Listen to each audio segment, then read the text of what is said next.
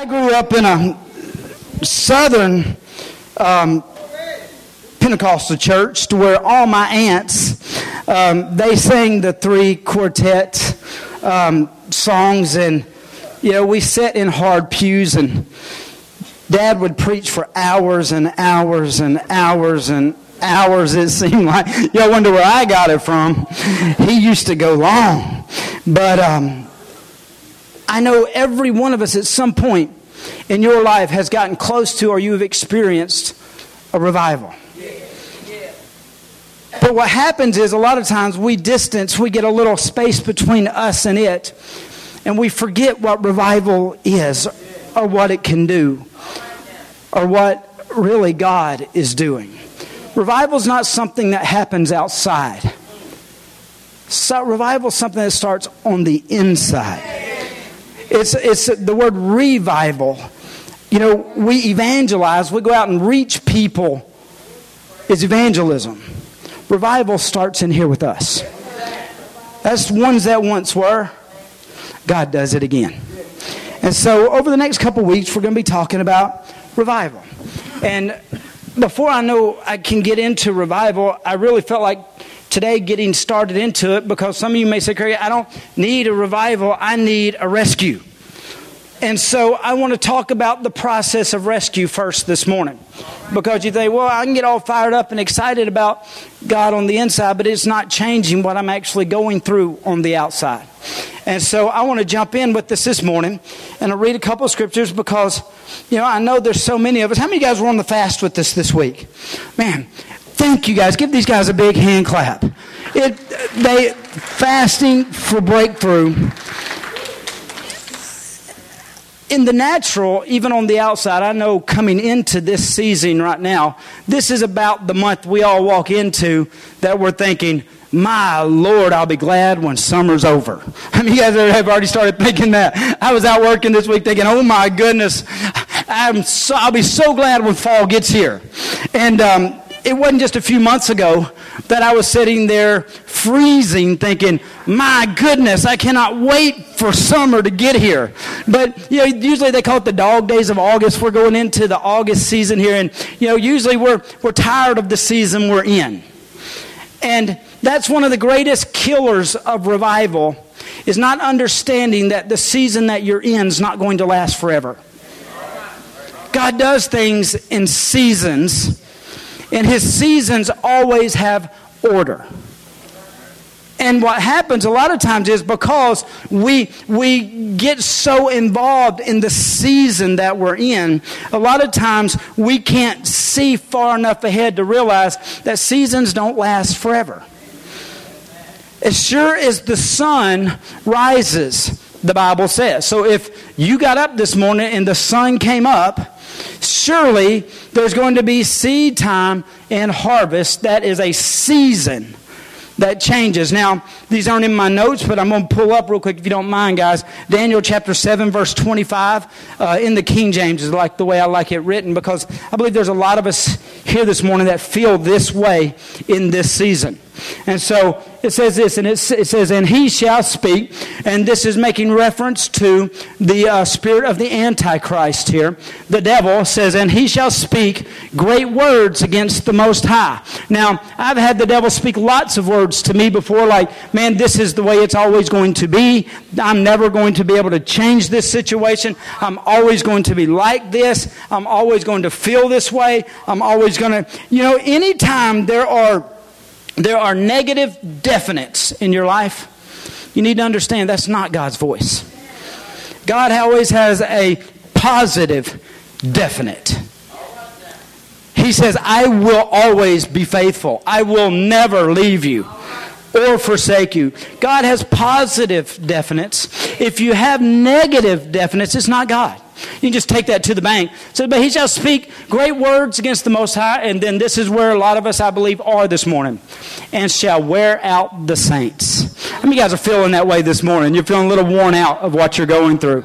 The season or the battle or the situation you're dealing with. You need to know something. The enemy's trying to make you feel that way.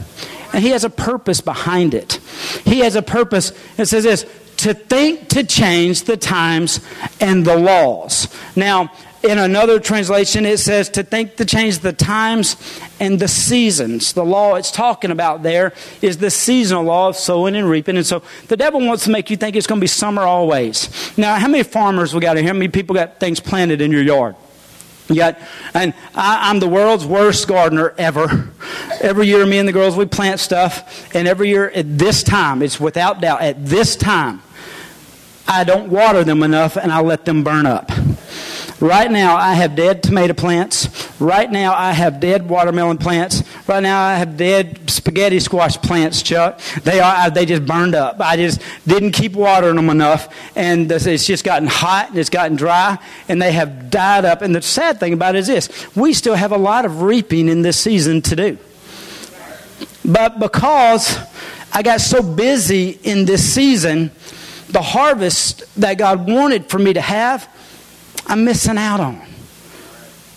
Don't get so bogged down into a season that you don't think it's ever going to change. Because the devil would love for you to get to a season and get stuck there. So today I want to talk about, just for a few minutes, what I call the order. How to make sense in a senseless season, I guess is the way to say it. If you're going through something that doesn't make any sense, you're going through something and you don't understand why God is allowing it to do it this way. If you're going through something and it's like you can't figure out what to do. I want to talk about how to make sense in a senseless season. Luke 24:13, we're going to go there, and I'm going to read just a minute, and you have to bear with me because I want to read this whole story because it's a phenomenal story. But then we'll jump on. In verse 13 it says, "And now behold, two of them were traveling the same day to a village called Emmaus." I know I didn't pronounce it right. You say it how you want to. Emmaus or whatever. Emmaus, whatever. Which was 7 miles from Jerusalem. I'm glad he drove that out so I don't have to pronounce that out there. It says, "And they talked together all the things which had happened. So it was while they conversed and reasoned." Now, before we get to the message, I just want to pull this out. There were two of them, which is a good thing, because life was not meant to live alone. God said it's not good for a man to be alone. So in your season, if the devil's trying to pull you back, what he's doing, he's trying to isolate you. He's trying to get you alone because he can always go after the lone one easier than he can. The Bible says the devil goes around seeking, like a roaring lion, seeking whom he may. May is permission, or has permission, or has a chance to. Can has ability. It didn't say can devour. He doesn't have permission to, but if you let yourself get pulled out by yourself, there's an opportunity that the enemy can. All right? And so you need to stay with two. I always go back to the story where it says when they put Paul and Silas into the cage, into the jail, they messed up. Because it says it put them in the cell. I do believe that if they would have separated the two, the enemy would have had a lot bigger chance of getting them discouraged there. But he took the jailers messed up. He put both of them in a jail cell together. So I don't know at what moment or when both of them got on the same page, but I'm sure it went like this. "I can't believe we got locked up." The other one said, "I know, but you know what we can do while we're here together is we can start praying because it only takes two or more." And then they began to sing their songs, and that's when the thing started shaking. That's when the gates up. They messed up. They put them in the cell. Saying that to say this. Anything you're going through, don't go through alone. There's power in numbers. One will put 1,000, two will put 10,000. But here, the next thing I just want to point out is this. You better make sure who you're in it with. Because you can go through the right things with the wrong people. Now, that's not an excuse for divorce. I'm not saying that. What I'm saying is this. These two, the Bible said, were walking and talking and reasoning. They were walking, talking, and reasoning. In other words, they were telling each other what they thought about it. You know, everybody's got an opinion. I've learned that. I've got lots more than one, just about everything. And a lot of times Jennifer looks at me, Cricket, says, "Cricket, I don't want your opinion. I want to know what we need to do." these guys were walking and they were talking. The Bible says, and reasoning. They were thinking about all that had taken place. You know, you can get yourself in trouble with your thinking. When you're going through a situation like you're going through, you know, a lot of times your thinking is just flat out wrong. A lot of times my thinking is just flat out wrong. So what do? I have to find out what God said about it. If I'll find out what God said about it, instead of me trying to figure it out. The Bible says this, trust in the Lord with all your heart. Lean not to your own understanding, your own reasoning, your own thinking processes, your own way of doing it. It says acknowledge Him in all your ways, and He will direct your paths. It says they were sitting, they were walking, and they were reasoning. Let's read. It says, and together, all these things which they were talking and reasoning, talking about all things that had happened. All right, and Jesus, in verse 15. So it was while they conversed and reasoned that Jesus Himself drew near and went to them. But their eyes were restrained, so they did not know Him. And it said, He said to them, what kind of conversation is this that you have with one another as you walk and are sad? I know, let me tell you something. I can tell who you hang out with by the way you talk. I can tell where you're from by the way you talk. My girls, when they go to school, they get made fun of all the time because everybody says, y'all aren't from here. And that's whether they want people to know it or not. When they open their mouth, their accent comes out, and everybody knows those are Arkansas girls. And so you need to know, Jesus appeared here. They didn't recognize Him. He said this. He said, what in the world are you guys talking about that's making you so sad? Let me let you in on a secret. If you're dealing with depression, if you're dealing with anxiety, if you're dealing with worry and fear, check out what you're talking about and how you're talking about it. Because what you say has an effect on you. What you say has an effect on you.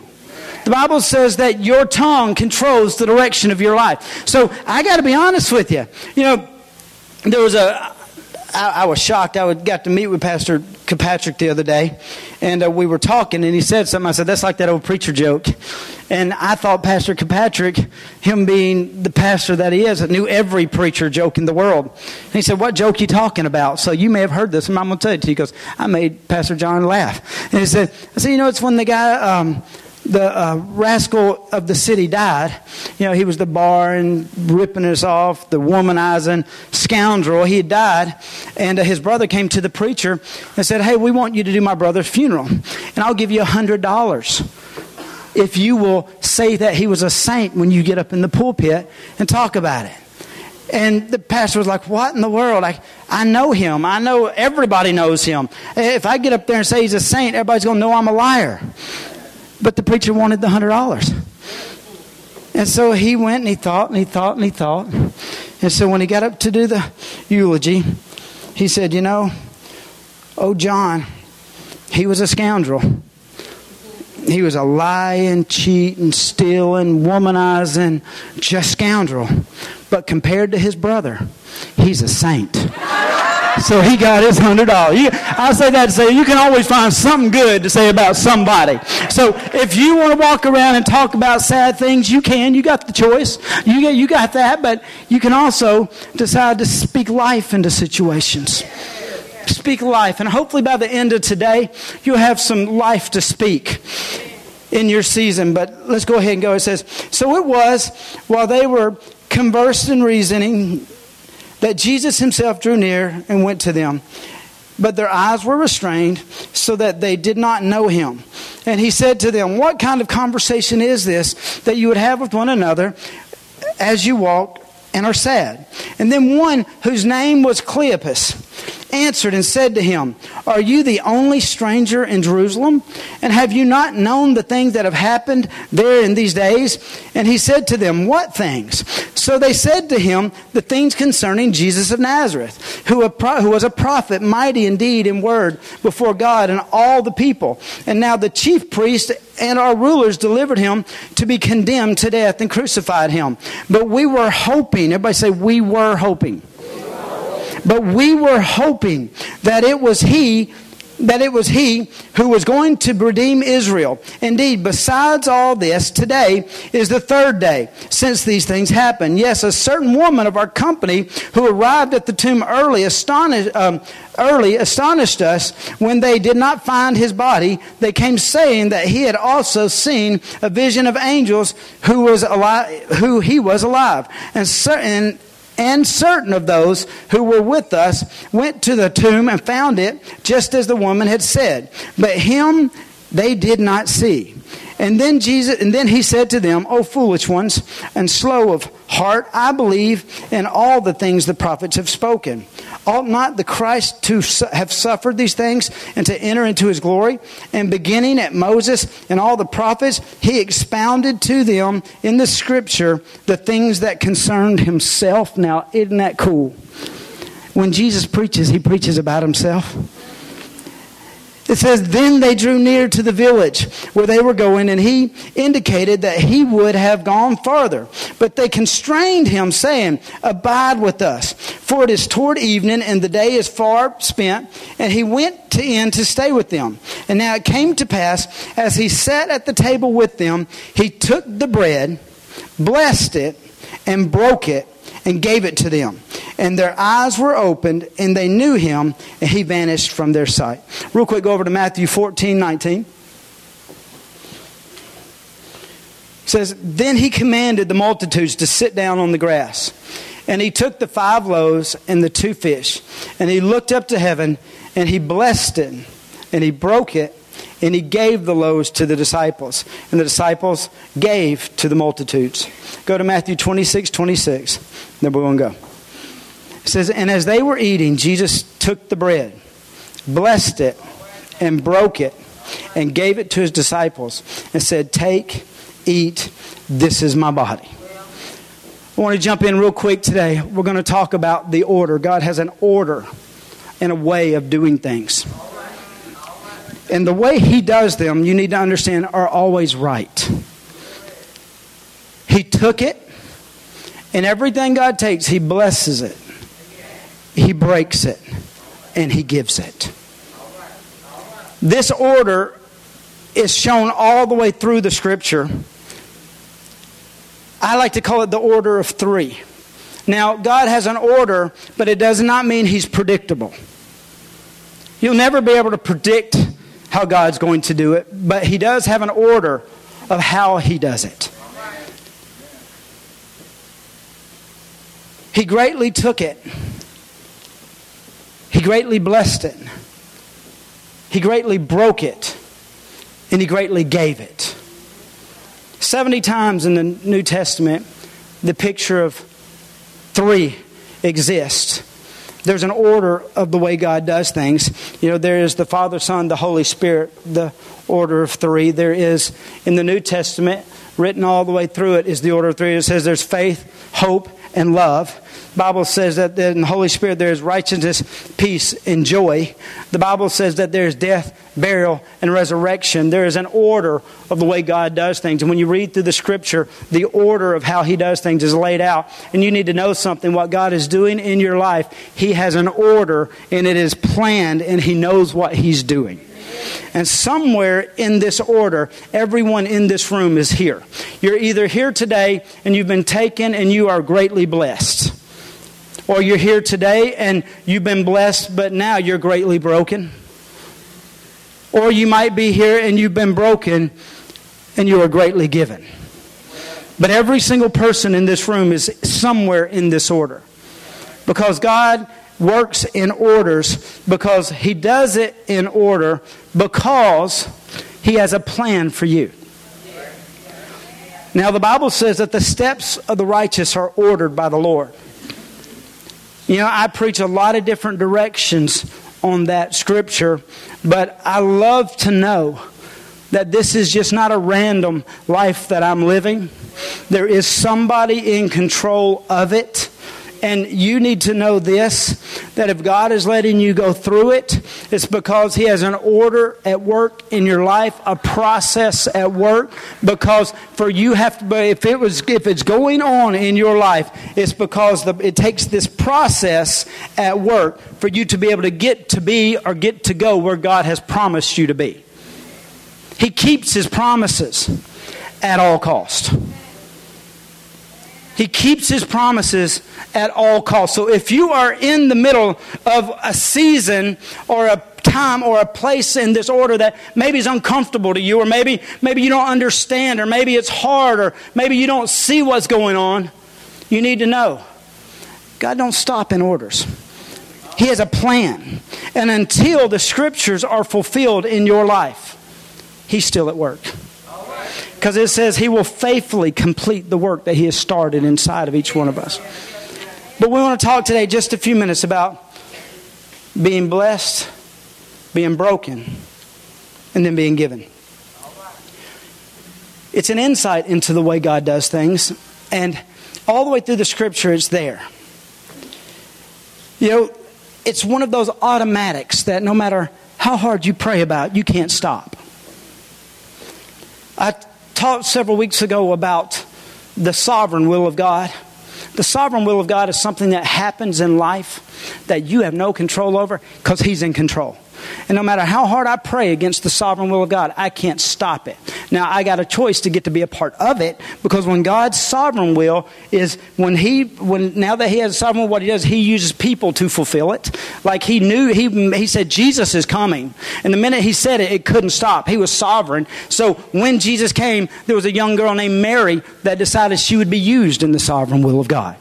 Which brings us to the next will of God, the moral. The way you live determines whether God can use you. There's the sovereign will of God, the moral will of God, and then which brings you and positions you to the personal will of God in your life. There's an order at work in your life. And the sovereign will of God is this: He's going to make you the best you can possibly be. And He will not give up on you till He does. And the things that God allows in your life aren't to break you. They're to bend you to your knee. So that when you get to this point, you have to reach up to Him. There is an order at work in your life. I got to be honest with you. I'm scared to death to run from God. I've read in the scriptures how those that have done it, they found themselves in the belly of a whale.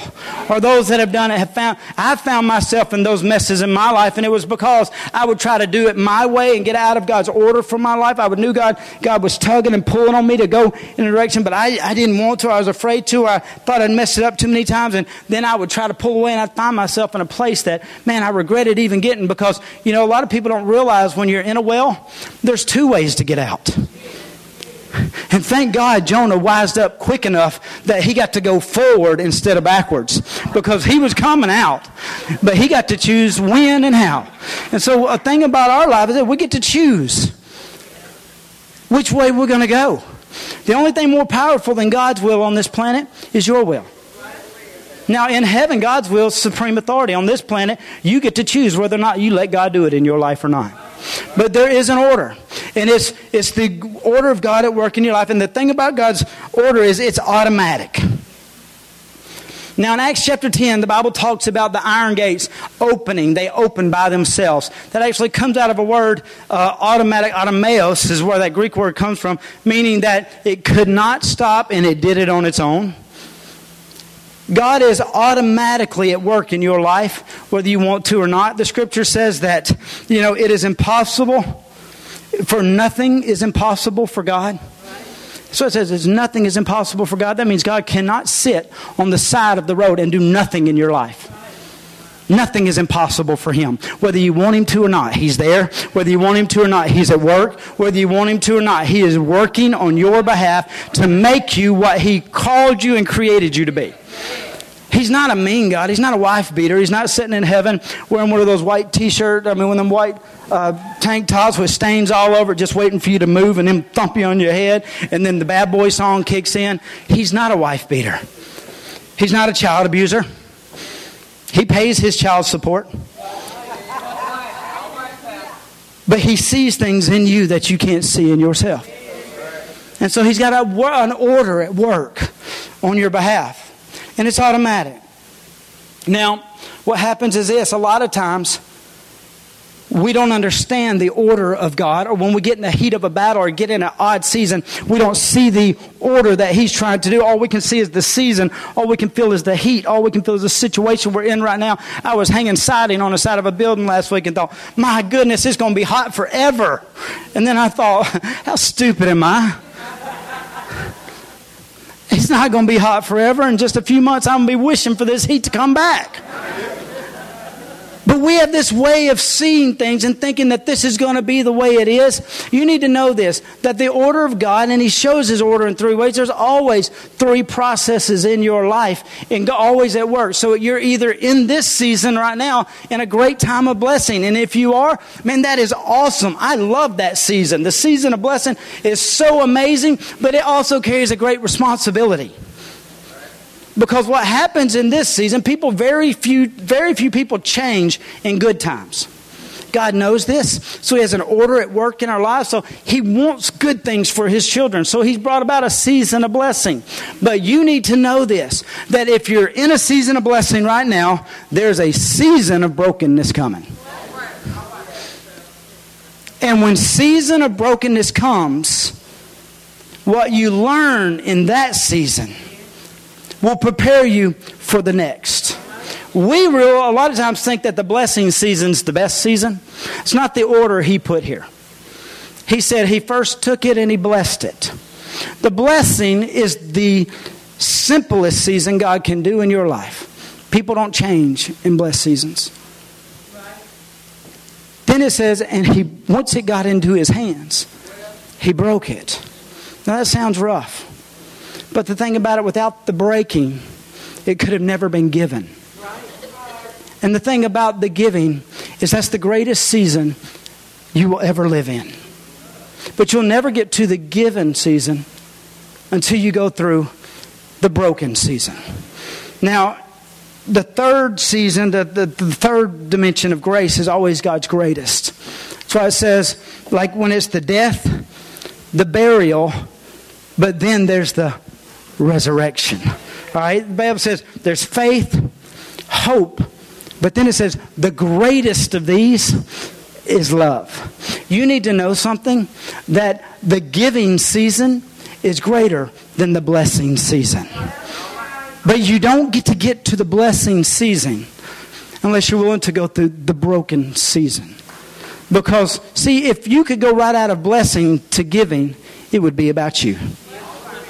And you don't have the power to save me or to save anyone. You could not even save yourself. The only way you're any good to anybody is if in a broken season, God becomes God. See, God is not only a God of blessing. And the reason why he has an order, because we need to know God and we want to put God in our mind. A lot of times it's God, a blessing God. But you need to know something, that God is not just a God of blessing. He's also a God of breakthrough. And if I never got sick, I would never need a healer. And I would never know him that way. If I never was broke, I would never need a Jireh. I'm the God that provides all my needs. You need to understand, the broken times in your life is what brings you to a point to be used in life the greatest. Because you will not make it through a broken season alone. You might get through it, you'll lose things, you'll cause things, and you might drag out the other side, but somebody helped you get through that thing. But if in a broken season you will reach up to God, you will walk out of that thing and not smell like smoke. You will walk out of that thing with bondages burned off. You will go through a brokenness and God will become God. And so there are the seasons and the order of seasons that God's at work. The thing about it is this. God's got to take you through what you're going through to get you to where he promised you would be. You have not arrived yet. God has much greater things ahead of you. I don't care what age you are in this room today. If you're here, the word of the Lord is your latter will be greater than your former. And that happens through a process. Even in Genesis, when God created the garden, he could have made trees spit out trees. He didn't. He made trees spit out acorns, which takes a process to become a tree. Everything God does is in the form of seed, and it always comes through the process of you being taken, you being blessed, you being broken, and you being given. The Bible says, lest the grain of wheat falls to the ground and dies, it bears no fruit. And you say, Cricket, why are you giving us this beat up message? Because I want you to understand. The process of God is for your good. It is to make you, not to break you. It is to create in you a purpose and a destiny that you can't do on your own. So, what do we do in these seasons? How do we get to know God? Well, looking at this story, the Bible says there were two of them. First of all, I don't advise anybody to go through a broken season alone. It is human nature to draw to yourself. I look at my life and the most broken seasons I've went through, there were many I pulled to myself, and they cost me dearly. And I lost dearly, and I did a lot of stupid things during them. But then I look back at the seasons where I would grab hold to somebody to help me stand. And they would help me get through these. Even David, the giant killer, got himself in a spot one day. The Bible says he was fighting a giant, and another giant got in. They were fighting. He grew weary in the battle, and the giant just about killed him. The Bible says backed him into a corner. It says, but his buddy, Abishai. I like Abishai. He's a bad dude in the Bible. You should study him. Stepped in between him and David, and he slew the giant. David would have died that day if he didn't have the wisdom to have strong men. A strong friend. But the process, where it's like there were two of them. Now, the Bible told us one of them's name was Cleopas, which is odd because when you study the name Cleopas, it actually comes back to the meaning of glory and praise. This guy knew Jesus. He'd walked with Jesus. He wasn't one of the 12, but he was considered to be one of the disciples. He had traveled and watched Jesus do what he did. And his name was Glory and Praise. You need to know this. You can know Jesus very well and still find yourself struggling on some bad days. There's been a lot of days I've known Jesus and I struggled. A lot of days when I was going through what I was going through, and I knew what I was supposed to do. I knew what I was supposed to be, but I couldn't make myself do it. When life gets so bad that you can't be what you're supposed to be, what does that mean? What does that say about you? That says this, exactly what these boys said. When Jesus walked up, he said, what are you talking about? It says, we had, past tense, hoped. Have you ever been through a situation that was so bad? Has life ever been so hard that it made you lose hope? I tell you, when you lose hope, it's the most dangerous place in the world you could ever be. The devil gets up every day trying to position you into a place where you can't see a light at the end of the tunnel, where you lose any glimpse of this situation getting any better. And then when you get yourself into a situation like that, the enemy is there to take it. If you give him a second, he'll take up. They say this, that you can live 40 days without food. You can live 3 days without water. 3 minutes without air. 3 seconds without hope.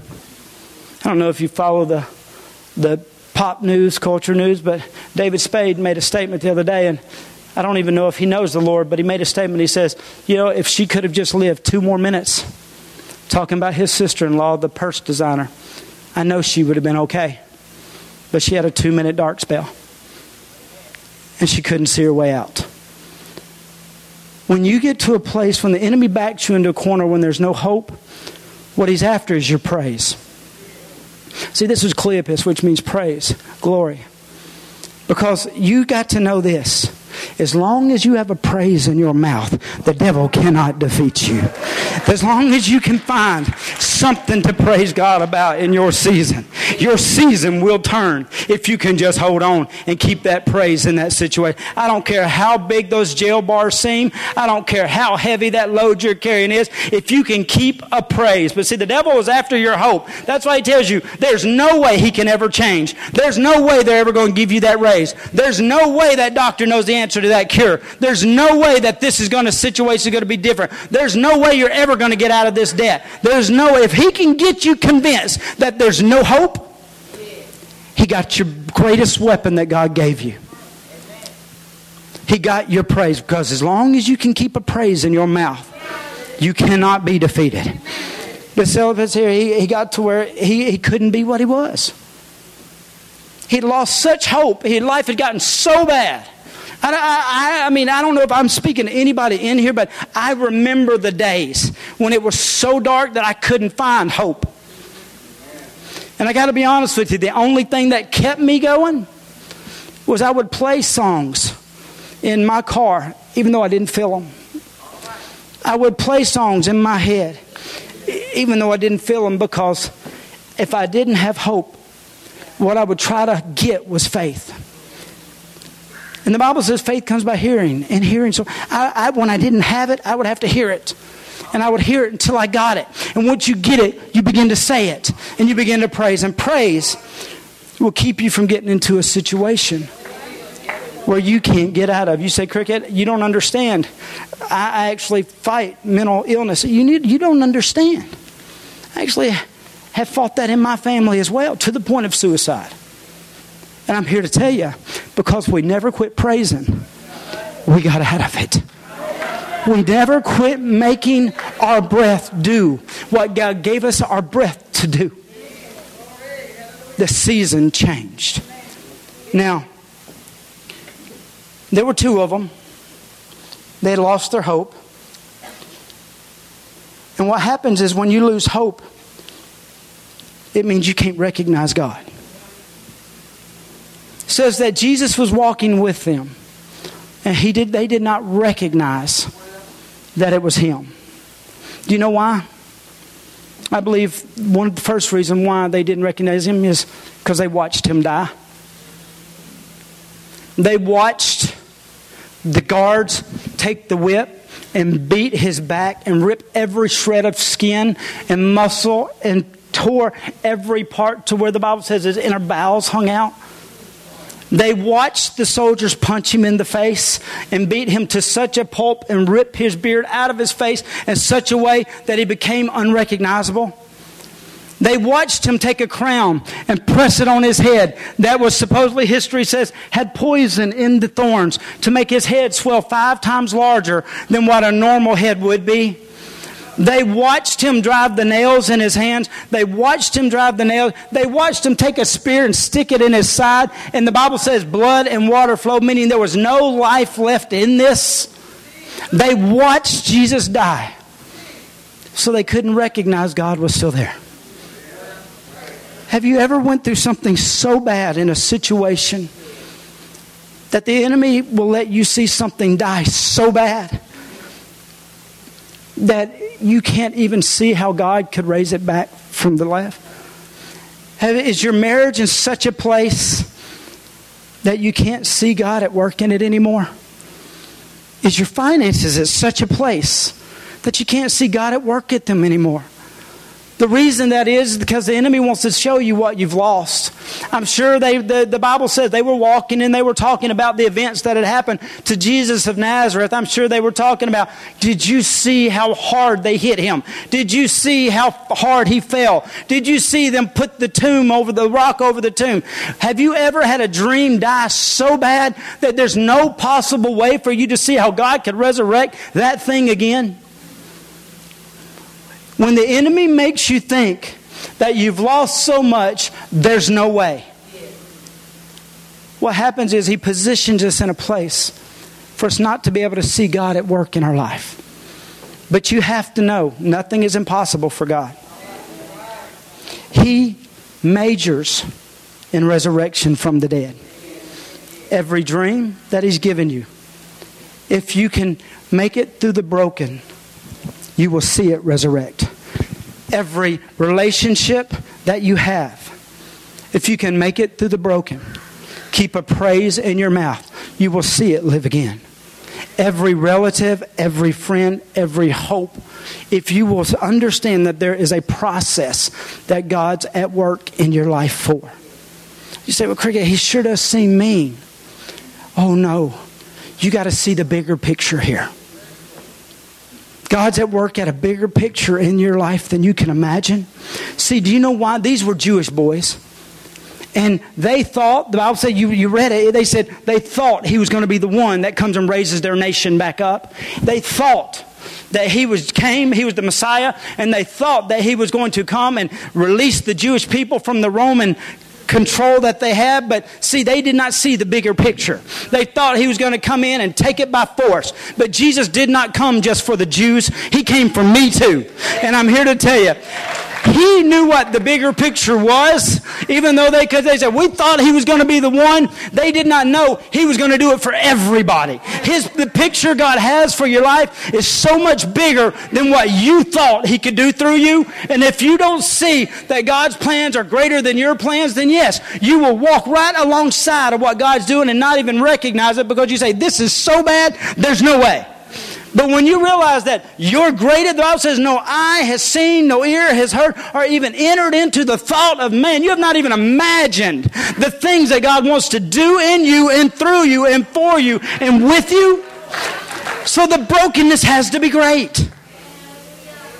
Because what the brokenness does is gives God an opportunity to stand up in your situation and say, he couldn't do it, but I can. And if I'll do it for him, then I'll do it for you. And when you make it through what your brokenness is, you become given. You become a testimony. You become something that can reach back over into the gates of hell and grab another family member, or grab another marriage, or grab another cancer patient, or grab another person that God has been trying to get to save, and he couldn't, because we get stuck in our brokenness and can't see that God's working on our behalf all along.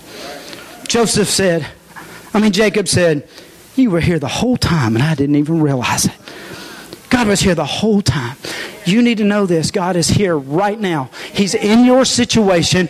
He's working on your behalf. If you are broken, don't you worry. He is an expert mender. He can fix whatever your situation is. But the only reason why he would allow it is because he's bringing you to something that he can use to change the world with. So he said, can people not recognize him? Why didn't they recognize him? Because they were looking at what they'd lost. And they weren't looking at what was going on. They were looking at what Jesus had done. They weren't looking at what Jesus was doing. If you look hard enough, you'll see he's doing something right now. They should have recognized it. The Bible says everything was there for them to see him, but they didn't, because they were trying to see it in the natural. But see, a lot of times, I'll be in a dark situation. Like the other day, we had a bad storm and the power went out at night. And my little girl, Isla, she has a nightlight in her room. And when the thunder, boom, and the power went out, she began to scream. And I couldn't see where I was going, but I could hear her screaming. And I'm a daddy that loves his kid, and I didn't want her screaming. She was all right, I knew she was, but she was scared. And she was screaming, so I said, Isla, I'm coming. And she started saying, Daddy. I said, Isla, I'm coming. She couldn't see me, but she could hear me. These men should have recognized who he was, because he was talking to them. A lot of times we start trying to look for something besides what's going on when you need to be looking for what God is saying. Said he would talk. They had been with him for years. They knew how he talked. There's an old song that revivals were built off of. And he walks with me, and he talks with me, and he tells me I am his own. You know that hurt you. I was singing in a mic. But he was talking to them about him. And they couldn't see it was him.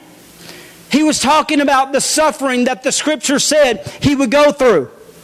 And they couldn't see that it was him because they were looking for God to do something instead of listening for God to say something. The Bible says, man shall not live by bread alone, but by every word that proceeds out of the mouth of God. You may not can see God right now, but you need to get to a place you can hear God tell you something. You need to hear him say, when you get that cancer report, I shall live and not die and declare the glory of the Lord. When your heart is broken, you need to declare God is closest to the brokenhearted. You need to say, when there's no money in the bank, my God shall supply. Or you need to hear what he has said. Because it don't take but one word from God. The centurion said, no, come on, I understand authority. Just say the word. The word will change you. The word will change your situation. The word will get you through. If you don't have any other hope, the Bible says, thy word is a lamp. You can see the light at the end of the tunnel if you'll just open up his word and find out and hear what he says about your situation. They should have recognized him because he was talking. They should have recognized him because of the way he was acting. They knew his mannerisms. They knew how he moved. But I understand, we go through things sometimes that seem so bad, it makes us think that God changed. God must not love me as much as he used to, or he would never let me go through this. God must not care about me like he hadn't thought he did, because you need to know something. Your situation cannot get so bad to change God. But if he's allowing it, if you're going through it, he put that situation there to change you. And he only changes things for the better. He turns tadpoles into frogs. He turns caterpillars into butterflies. He only changes for the better. And if you can't do what you got to know is this. This situation did not change him. It's changing you. And the way you let it change you is you just got to start looking at it differently. Don't let this situation make you something that you're not. And I got to be honest with you, it's sad to say, but not every good Christian makes it through bad times. The Bible says when David was in Ziklag, it says they came and they raided his camp and stole his family and killed everything, burned his house down. It says when he got home, it says he fell on his knees and he cried till he could cry no more. I've been there, right there before. And he said, God, what do I do? And God said, he heard God say, pursue and you will lose none. So he heard God. And he got up and he took his men with him. And the Bible says as they were going, they came to a river called Bezer, which means a cold running water. And the Bible says 400 men put their toe in the water and said, whoa, that's too cold for me. And it says they gave up on their families and they gave up on their livestock. They gave up on everything because it got a little cold, a little hard. The journey wasn't as easy as they thought. What happens to us a lot of times is we start thinking that God should do it some way, or we think we know how God's going to do it, or we think that God did it for them like this. And so we get our minds made up on how God should do it. And then what happens is when we start getting through it and we get our foot in a little hard, cold situation, we think, God's given up on me, or God changed his mind. God don't change his mind. God changes us. And if them soldiers would have realized, if they would have got in that water, not only would they have gotten clean, not only would they have gotten refreshed, but they would have came out with a new zeal and an energy that only cold water could have gave them, and they would have ran after those enemies twice as fast as they walked into it. God was going to use that cold water for their good. But not everybody did. 400 of his men turned back that day. I mean, he said, don't turn back in your brokenness. If you're in a broken season, the Bible says weeping lasts for a night, but joy comes from the morning. There are two theological views, and I'm closing. Two theological views. We'll go deep. Just say there are people that believe in the Messiah ben Judah. It's a picture of Christ that says it's Abraham. He's the God of blessing and prosperity. And this thought pattern, a lot of people pattern their life after this. And they became name it, claim it people. And that's where the prosperity movement come from. And, they're all about blessing, blessing, blessing. And that's an okay theology until you wake up and your world falls apart. That means the God of ben Judah decided he didn't like you anymore. But then there's the Messiah ben Joseph. that says He's the God of Calvary, the God of suffering and pain. The problem with that one is neither one of them are theologically correct alone. God calls for us to be balanced. And yes, there is a Messiah. Jesus came and He died and we can be blessed. And He greatly blesses us. And then we go from blessing at times to broken. And God uses the broken because He has greater things for us than blessing. Because then when we're greatly broken, He takes us and moves us to the given, where we become such a walking, talking testimony that He gives us back to the world, that when the world sees us, they can only see Him. You need to know there are seasons. Now, Philippians 4:11 says this, now that I speak in regard to the need, for I have learned in whatever state I'm in to be content. Paul had realized that when he's blessed, man, no, God's in control. When he's broken, man, no, God's in control. And when you're given, man, no, God's in control. And that's hard to do. That's hard to do because the only way to do that is you can't do it with your natural eyes because circumstances will look the exact opposite. You have to do it with your supernatural eyes that can see into the spirit world and realize if God said it, He'll do it. The Bible says faith is the substance of things hoped for. You find somebody that can't praise, you find somebody that has no hope. If you have no hope, you cannot have faith. So you have to keep a praise in your mouth about your situation going on. You have to understand that this is just a process and God doesn't stop prematurely and He never does an unfinished work. He will complete what He started. And so you keep praising and then you keep walking. They should have recognized His voice and they didn't. Maybe they spent so much time watching God do stuff instead of hearing what God was saying. If you're looking for just God to do something and you're not listening for God to say something, you're going to find yourself in places. I love to see God bless people. But I like to know it's going to happen before it does. How many of you guys have ever been watching the shows of the Bible code and those things, and it says 9/11 was in the scripture in a code the whole time? Have you ever seen those things? I'm always like this. Why didn't they say it? Why didn't they see it beforehand? Why didn't they see that was going to happen before? If it's in the Bible code, I'm not knocking the Bible code. I'm just saying this. Then the Lord, I was kind of complaining and griping at Jen about one of the shows like that the other day. And she said, Cricket, the Bible does tell you what's going to happen beforehand. Every one of those promises is what's going to happen beforehand. And it just changed the way I look at the Bible code. I said, that's right. If the Bible says it, and I'm not there yet, it's only a matter of time. The Bible code is faith. The Bible code is faith. You find what the Bible says. And if you can't see it yet, you believe it till you see it. And that is faith. There was a reason why the Bible says the just shall live by faith. He didn't just put that in there as good talking. He actually means for us to live that way. And so we live by faith.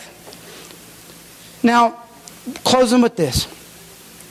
They didn't recognize Him because they were trying to look at Him and they had lost so much that I believe that they couldn't see it was Him. And so, how did the story turn? This is what the Bible says. The Bible says they constrained Him to stay. They begged Him to stay. They were worried for Him that if He goes out at night, something would happen. And it says He came into the house and He sat to eat. And He said this, it says, when He took the bread, He said He blessed it. He broke it and He gave it. It says they recognized that it's Jesus. What does that mean? That means even though they couldn't see Him in the situation, even though they couldn't recognize His hand at work, even though they couldn't pick Him up in His voice toner, they were able to see Him in the process. When they had seen Him do it 2 other times. When there were 5,000 people with great need, He took it, He broke it, He gave it. He took it, he blessed it, he broke it, he gave it. When they were sitting in the upper room, and he was about to go. He was trying to show them what he was about to go through. He took the bread, he blessed it, he broke it. David, they saw the process. They saw back in Moses how God took Moses, put him in Pharaoh's house, made him a prince, blessed him, took him out of Pharaoh's house, put him in the wilderness, broke him, took him out of that now and was able to use for his purpose and his will and his destiny to lead the children out. Gave him. They saw him in David. Saul came and anointed him, blessed him. He was anointed to be king, killing giants, blessed. Given the king's daughter, blessed. Then Saul got mad at him and broke him, put him in caves, scrounging for his life. But it wasn't but about 15 years later, God put him on a throne and gave him to the people who was the greatest king recorded in history for the nation of Israel. God wants to use you greatly. So if your brokenness is great, it's because his use for you is great. He wants to take you. He wants to greatly bless you. You will go through a season of brokenness. And when you're broken, understand that he's not going to leave you this way. He will not let you go through anything you can't handle.